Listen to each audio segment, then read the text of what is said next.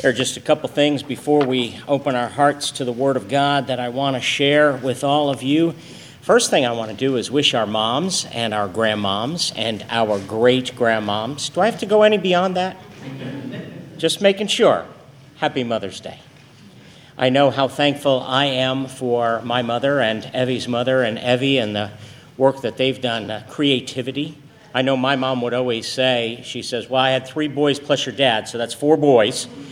And it takes a lot of creativity to raise 4 boys. I'm not sure she thinks we're raised yet, so the sacrifice, the love. I also know that we live, we talk about the theological viewpoint of the already and not yet, and what that means is in every part of life there's both joy and there's pain. So I want to, with sensitivity, also remember those who've lost their moms, or those who maybe wish they could be mothers, or those who, we have aunts, we do mothering in a whole lot of ways, through mentoring and through sacrifice and through gifting and through creativity and the way we love. We embody in that way the character of God, which has both fatherly and motherly characteristics and qualities. And so I pray no matter who you are, where God in His providence and His sovereignty has you, that you find here a place of grace, a place where God's healing and God's love and God's joy and God's presence can rain down on you. And that being said, this is my last sermon before I will be taking a 3.5-month sabbatical. And so I appreciate Andrew's prayers for me and the elders' prayers. I think we leave you in pretty good shape. I certainly feel very comfortable with the elders who love you and love the church, with Andrew, who does a tremendous, tremendous job proclaiming and heralding the glorious gospel of our Lord Jesus Christ. I think you're going to have a wonderful summer. Continue to pray for Evie and myself. Pray, I'm embarking on this. This is not a vacation. This is a time where, Lord willing, I can get... What we want to pray is I don't have writer's block. This would not be the good time. I'm not sure about fleeces and stuff like that, but it's like, okay, God, I've given you 4 months now that we have to get this done. If it's not done, it just doesn't get done. So no writer's block during this time as I try to tackle getting as much as I can done on this dissertation that feels like I've been working decades on. So we'll see how I do in terms of that. Pray also for yourselves. Pray for the congregation. This is a time for all of us to have a renewal of vision and renewal of heart and renewal of purpose. And even the times, sabbatical comes from the word Sabbath. Sabbath doesn't mean stop activity. It means stop some of your normal activity for the purpose of meeting God, seeing God, and resting in a kind of a new way to be more prepared for the purposes of God. I know I'm praying for God to really show Himself to me during these months, and I'm praying for God to show Himself to you all during these months, so we come back with renewed vigor, renewed vitality, renewed vision, and renewed purpose for what God has for us here.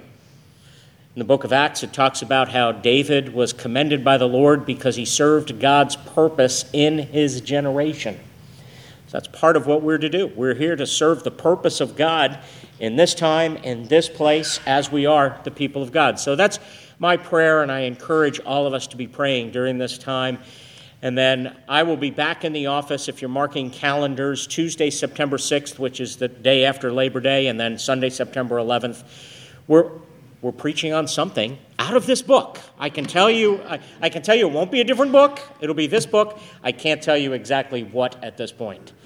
What we're doing this morning is concluding this series that we've been doing in the first 9 chapters of the book of Proverbs. So if you turn with me to Proverbs chapter 9, verses 1 through 18, we'll take a look at this text.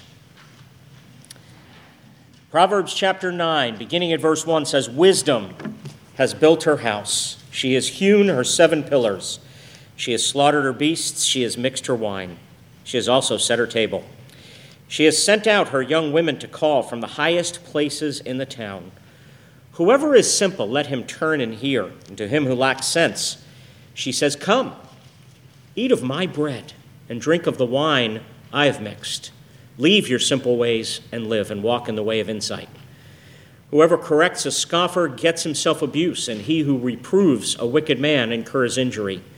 Do not reprove a scoffer, or he will hate you. Reprove a wise man, and he will love you. Give instruction to a wise man, and he will be still wiser. Teach a righteous man, and he will increase in learning. The fear of the Lord is the beginning of wisdom, and the knowledge of the Holy One is insight. For by me your days will be multiplied, and years will be added to your life. If you are wise for yourself. If you scoff, you alone will bear it. The woman, folly, is loud. She is seductive and knows nothing. She sits at the door of her house. She takes a seat on the highest places of the town, calling to those who pass by, who are going straight on their way. Whoever is simple, let him turn and hear. And to him who lacks sense, she says, stolen water is sweet, and bread eaten in secret is pleasant.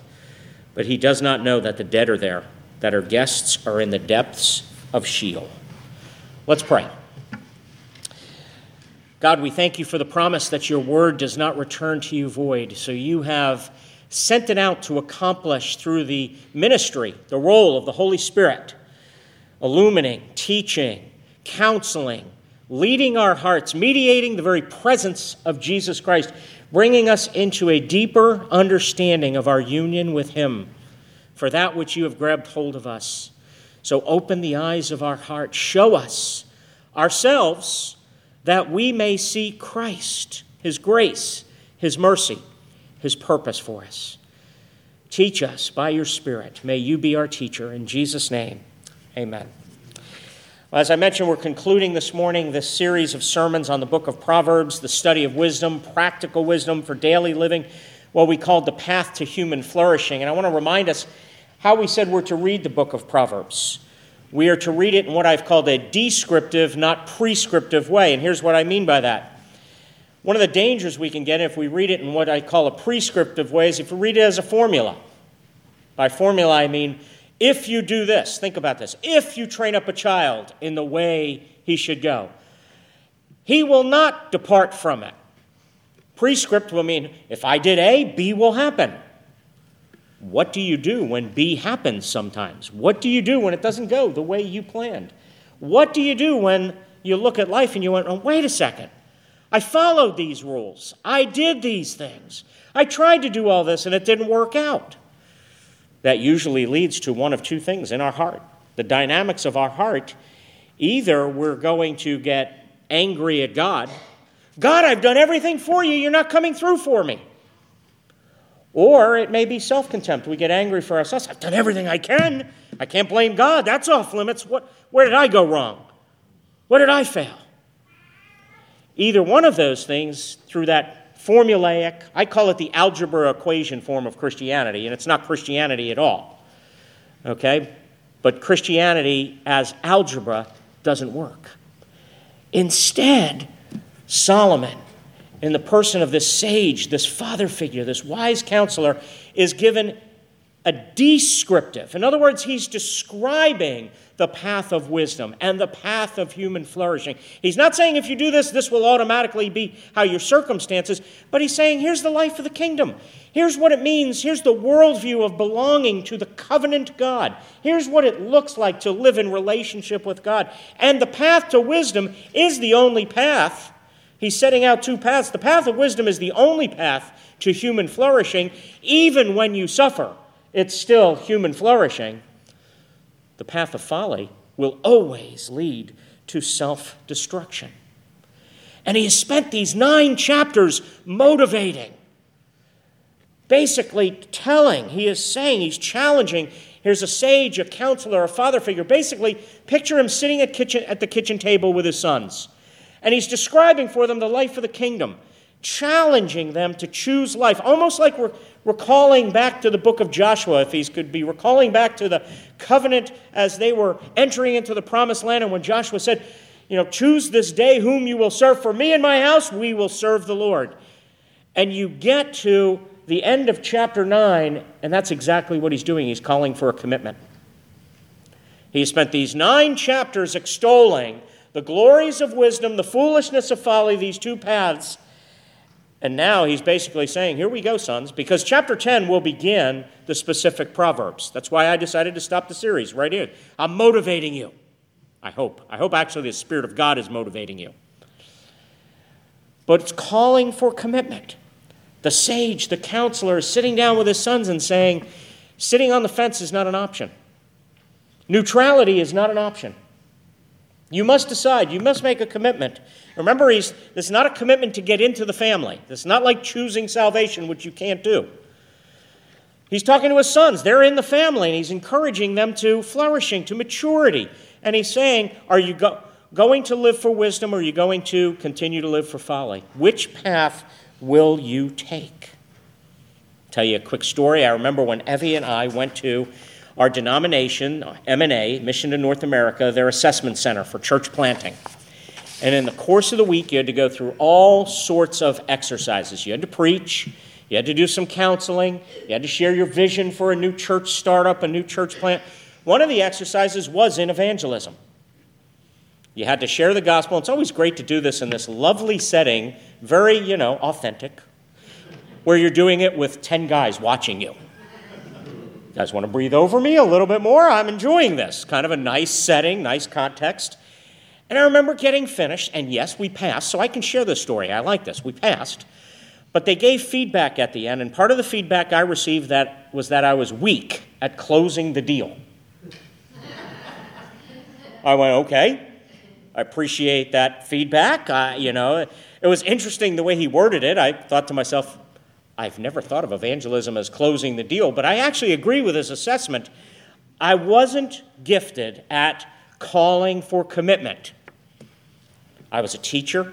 I could lay out all these things. My weak point was basically saying, you must decide. And he was right in giving that. I appreciated his feedback. The sage here is not weak at closing the deal. The father figure, the counselor, is not weak at challenging, calling. And I hope I've grown in the 16 years since I went to Assessment Center. I want to try to close the deal this morning as best as I can as the instrument of God's Spirit in heralding His Word. I want to call you to commitment to a life of wisdom, a life of, what did we say earlier on? Healthy in God, robust in love. That's a good description of wisdom and human flourishing. Where we're thinking, because commitment is not perfection. Commitment is not sinlessness. Commitment is commitment to the path of maturity under the lordship and kingship of the covenant God. It's a commitment to saying, I want to grow by the power of the Holy Spirit and the grace of God through Jesus Christ to be healthy in God. My relationship with God, my relationship with others, my relationship with myself, and my relationship with the world, and robust in love. And the sage, in calling to this commitment, calls us to consider, and you're going to think, he doesn't want to go on sabbatical. He's preaching an extra long sermon. Yes, 4 points. A 4-point sermon. I don't give those too often. But the sage is calling you to consider 4 things to challenge you to commitment. He wants you to consider the completeness of wisdom, the contempt of the scoffer, the cunning of folly, and the cost of the gospel. The completeness of wisdom, the contempt of the scoffer, the cunning of folly, and the cost of the gospel. This passage is divided very simply, 3 units of 6 verses each. Verses 1 through 6 talk about the completeness of wisdom. It says, wisdom has built her house. She has hewn her 7 pillars. She has slaughtered her beasts. She has mixed her wine. She has also set her table. Now take a look at this. Ray Ortlund says, in his commentary, he says, wisdom is and has been personified throughout as a classy lady, opening to us her palatial home. But he says, what is the sage talking about in real terms? Taking the whole Bible into account, this is a picture of Jesus Christ as a wealthy and wise friend who has thought of everything we need and provided it in full. The word used for wisdom here in verse 1 is singular in English, but it's plural in the Hebrew. Wisdoms, not a numerical plural. It isn't alternative wisdoms to choose from. It's a plural of majesty, a plural of fullness, a plural of completion. In other words, it is wisdom in all its perfections and fullness. It is Jesus Christ, who Paul said to the Colossians, in whom are hidden all the treasures of wisdom and knowledge. Verse 1 says that wisdom has hewn her 7 pillars. Now, let's be honest, there were not a lot of homes like this in the ancient Near East. It wasn't come to my large palatial home and find. They lived in villages. So wisdom here is throwing out all the stops. If you take a look at this, verse 2, she has slaughtered her beasts. She has mixed her wine. Wisdom is providing the best. This is not come to McDonald's and have a French fry. This is come and you want the richest of lobster tail. This is not, and no offense if you drink boxed wine, I said this in first service, but this is the greatest of whatever the best wine could be. Mixed wine filled with spices. Do you know what Jesus Christ is doing here? He is lavishing himself upon his children. Andrew rightly prayed. We experience every blessing we experience in the Christian life because we are united to Jesus Christ. And if in Jesus Christ are found all the treasures of wisdom and knowledge, we're united to that. That means by virtue of that union with Christ, all the treasures, the lavish, the perfection, the completeness, the majesty of wisdom lives within us. Jesus Christ lacks nothing we need. The choir sang it well. Your grace is enough. The question is, do we trust it? And do we appropriate it?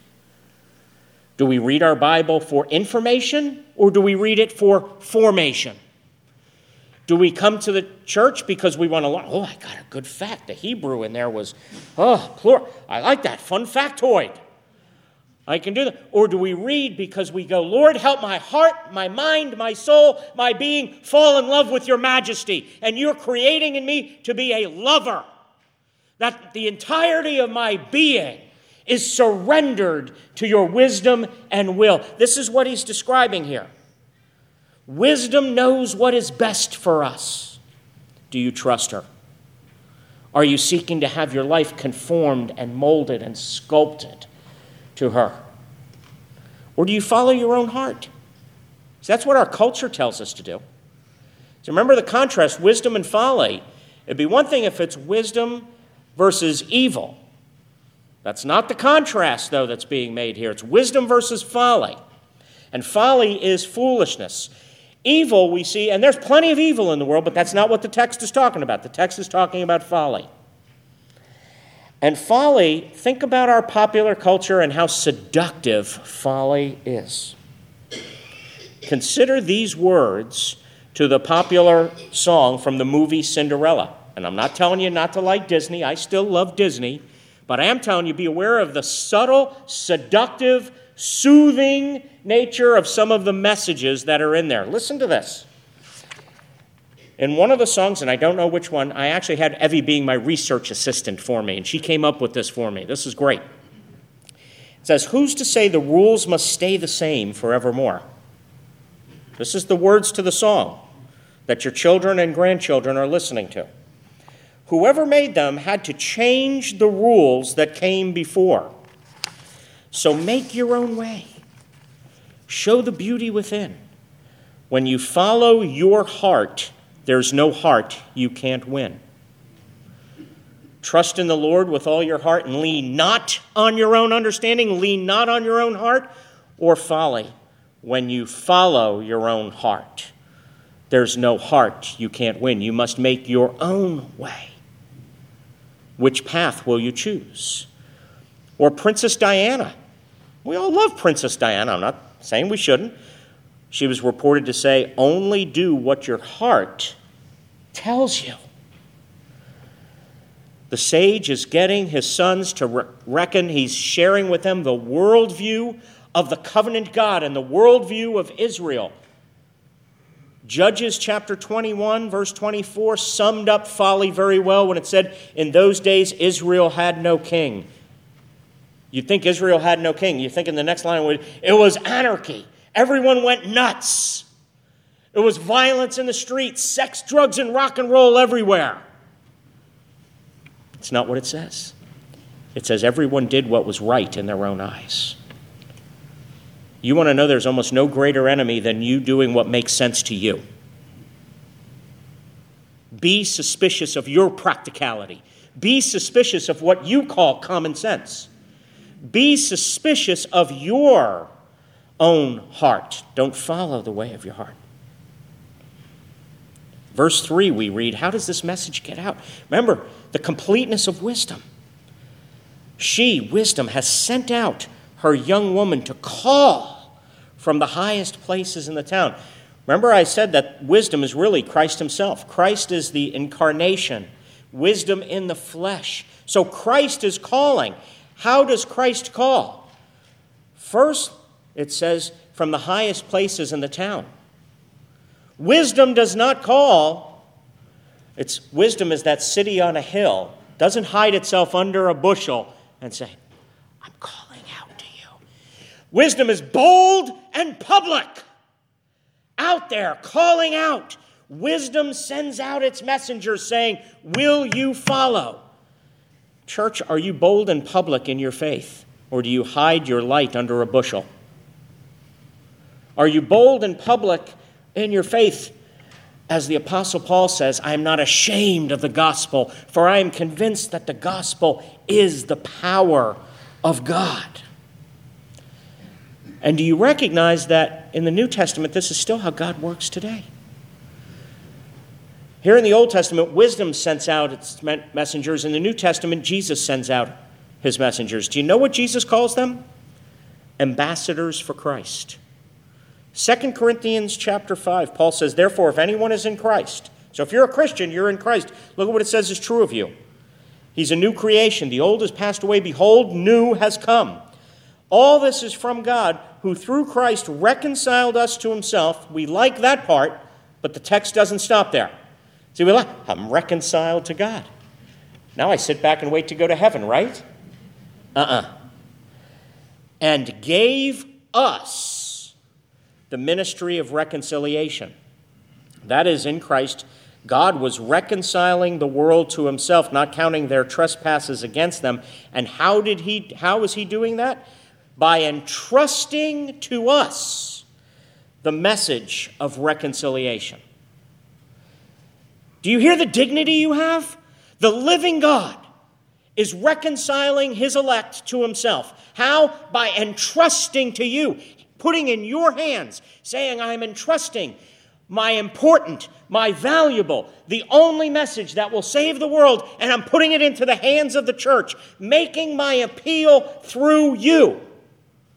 We could question the wisdom of God, but he's got no plan B. He has entrusted to us the message of reconciliation. So Paul says, therefore, we are ambassadors for Christ. God making his appeal through us.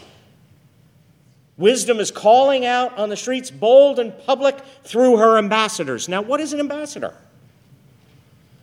Think about ambassadors for a minute. Tim Keller gives the following thoughts on what it means to be an ambassador. He says, first of all, an ambassador represents his home country to another country. So his citizenship, his identity, his belonging are all with that home country. We're ambassadors on the earth. Our citizenship is in heaven. We belong, our identity, our value, our worth is all there, but we represent heaven to earth. We bring and embody heaven to earth. Dr. Keller makes the point, he says, so in order to do that, you need to be bilingual. You need to speak at least two languages. The language of heaven, you need to know the Word of God, but you're speaking that to earth, and you're speaking that very specifically to all the cultures of the earth. He says, think about an ambassador. If you're an ambassador of the United States to France, you not only know the values, the message, you're representing that, but you need to speak French. You need to know the language of French. You need to speak that language. You need to know that culture. Your job, your responsibility, your effectiveness depends on your ability to translate the message in a way that they can understand. How well do you know your kids' and your grandkids' culture? Your job is to translate the unchanging message of the gospel into their language. How well do you know the language, the culture of 21st century Florida, United States, where we live? You need to be a student of the Word of God. You need to be a student of the culture. Your job as an ambassador is never to compromise the values, but to be able to communicate those values. It's not enough to just vomit the Word of God. If I go to France and vomit the Word of God in English, someone who speaks French won't understand it. You have to know how to translate the message into its language. Are you bilingual in order to give accurately the message? Wisdom is complete, and in God's wisdom, He's communicating it from the rooftops through His messengers, His ambassadors. Call to commitment. Are you committed to wisdom? Are you committed to being an ambassador? Second thing to consider the contempt of the scoffer. Verse 7. Whoever corrects a scoffer gets himself abuse, and he who reproves a wicked man incurs injury.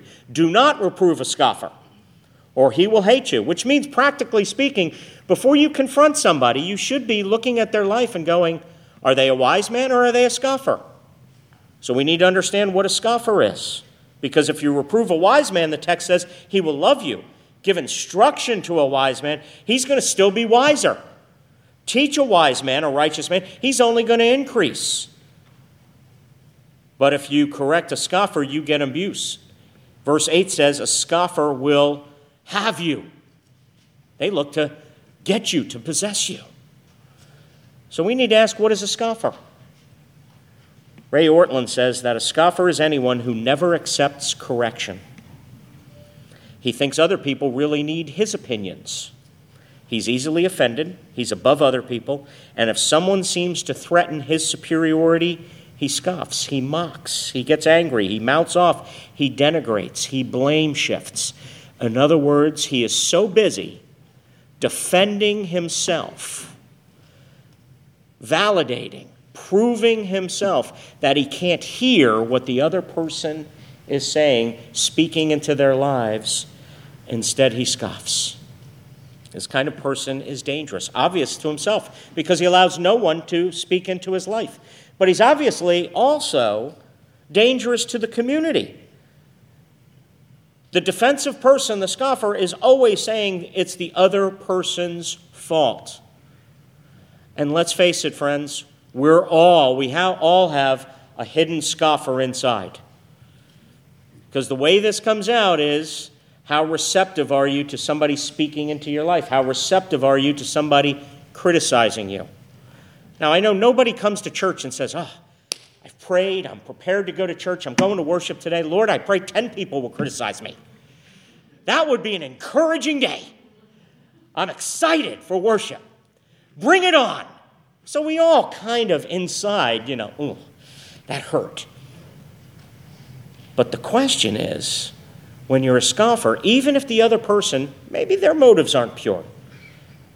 Maybe but even if they're 99% wrong and 1% right, are you listening to the 1% and going, remember, this is the call to commitment to the path to flourishing and health.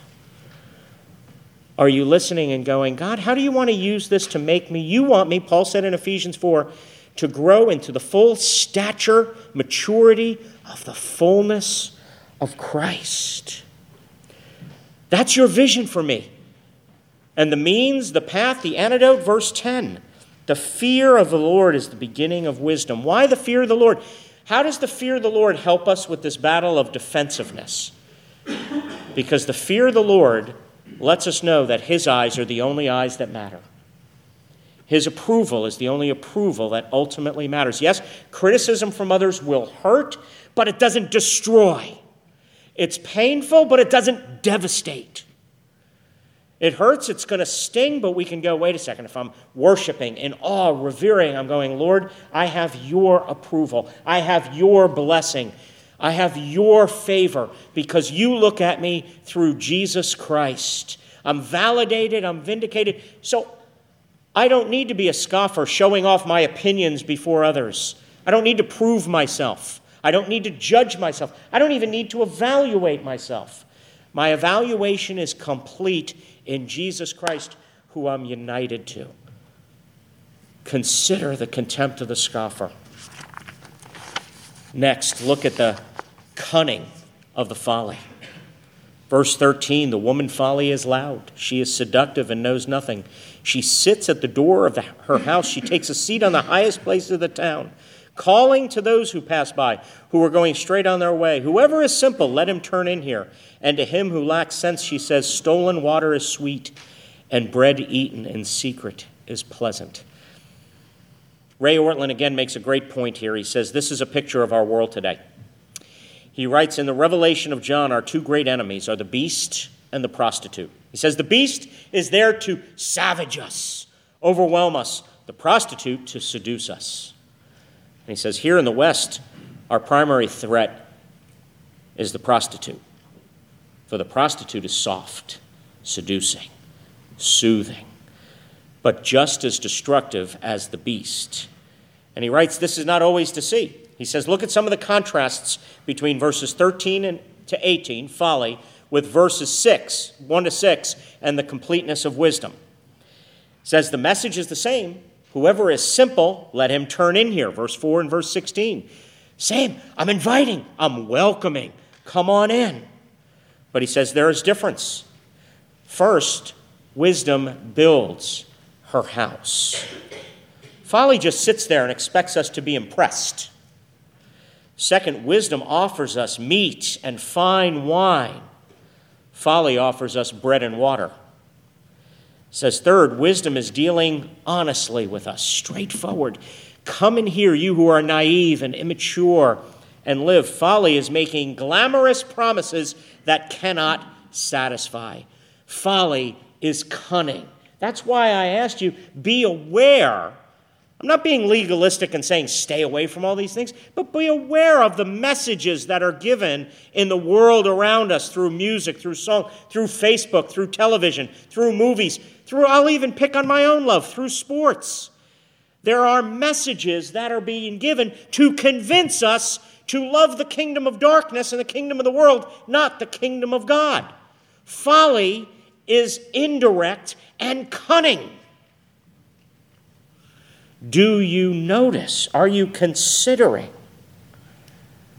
the cunning of folly? And how do we finally go about doing it? What is the solution? Lastly, consider. And I pray that this is the one you consider the most. I pray that this is the one you consider the most deeply. The cost of the gospel. Ray Ortlund quotes a sermon from Charles Spurgeon. Listen to this. Spurgeon writes, the gate of mercy is opened, and over the door it is written, this is a faithful saying and worthy of all acceptance, that Christ Jesus came into the world to save sinners. Spurgeon writes, between that word save and the next word sinners, there's no adjective. It does not say penitent sinners, nor awakened sinners, nor sensible sinners, nor grieving sinners, nor alarmed sinners. No, it only says sinners.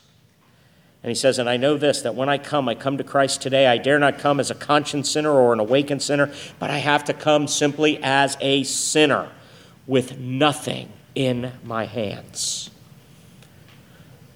The cost of the gospel, especially from the perspective of the New Testament, is seen in verse 4 and 5 when it says, whoever is simple, let him turn in here. To him who lacks sense, she says, come, eat of my bread and drink of the wine I have mixed. Tremper Longman writes, he says, specifically in this verse, in these verses, wisdom here is addressing the simple-minded, who are also called those who lack heart or those who lack sense. The reference is neither to the wise nor to the foolish, but to the naive or immature. These are people who are not yet committed to either side of the polarity between wisdom and folly. Remember, this is the call. Chapter 9 is all about the call to decision, the call to commitment. So Longman is rightly making the point, these are people who are not yet committed to either side, and so it's the goal of the one named wisdom to turn them to her side. She wants to instruct them in wisdom. She thus invites them to come to her home and share a meal with her. And Longman says, in the ancient Near East, for a woman to invite a man to a meal has erotic overtones. What woman And what woman wisdom wants is an intimate relationship with the man. Scandalous, right? You better believe it. And you better believe that the gospel is scandalous. Do you recognize that Jesus does not want to dump information into your brain? He wants to capture your entire being and be united to you in intimate love. Which is why the imagery that's given, come, eat of my bread and drink of my choicest, my mixed, my finest wine, is fulfilled when Jesus says in John chapter 6 that Vic read, I am the living bread, Jesus says, that came down from heaven, so that one may eat of it and not die. For my flesh is true food, and my blood is true drink. Whoever feeds on my flesh and drinks my blood abides in me, and I in him. Wisdom is inviting us, come and share an intimate meal with me. Come and share an intimate relationship with me. That meal that is fulfilled in the gospel of Jesus Christ, where Jesus, for broken, despairing, corrupt sinners, gave his body, gave his blood, gave his life, so that he was the bread that was broken, so that through his brokenness, you and I might be made whole. That whoever partakes, listen to the promise. Jesus says, my flesh is true food. Wisdom is calling out, come on in, you simple-minded, you naive. Come, inviting, welcoming. Don't worry about your former life. Don't worry about your guilt. Don't worry about all that baggage. Come and eat. Jesus fulfilled this. My flesh is true food. My blood is true drink. And whoever by faith, which is what we're going to do in the Lord's Supper, the gospel spoken, the gospel reenacted. Union with Jesus Christ is about to be reenacted when we come and partake of the supper. You're partaking of actual union with Jesus so that his life becomes yours. Peter worded, you become a partaker of the divine nature, and it's free to you and I, and it cost Jesus everything. Isaiah says, come everyone who thirsts. The only requirement is to thirst, to be thirsty. Come to the waters, and he who has no money, come buy and eat. Come buy wine and milk without money and without price. I think the thing that you could do that's most offensive to God is probably not what you're considering your sin, but it's if you try to earn the Lord's favor and the Lord's blessing and the Lord's approval, if you try to earn validation and prove yourself and significance and worth and all of these things, if you try to buy it with your resources rather than accept it for free. It cost the living God of the universe everything so that he could be united to you. The only way to live is the path of wisdom, and wisdom is Jesus Christ. Will you come to him and live? Father, thank you so much that you give us your word and that you give us the sacrament now to feed us with strength, with mercy, with grace, that we may partake and be united to you by faith, to possess Christ in the power of the Holy Spirit by faith. May we do this now. May your Spirit be at work, making real to us Jesus Christ, mediating his presence. In Jesus' name, amen.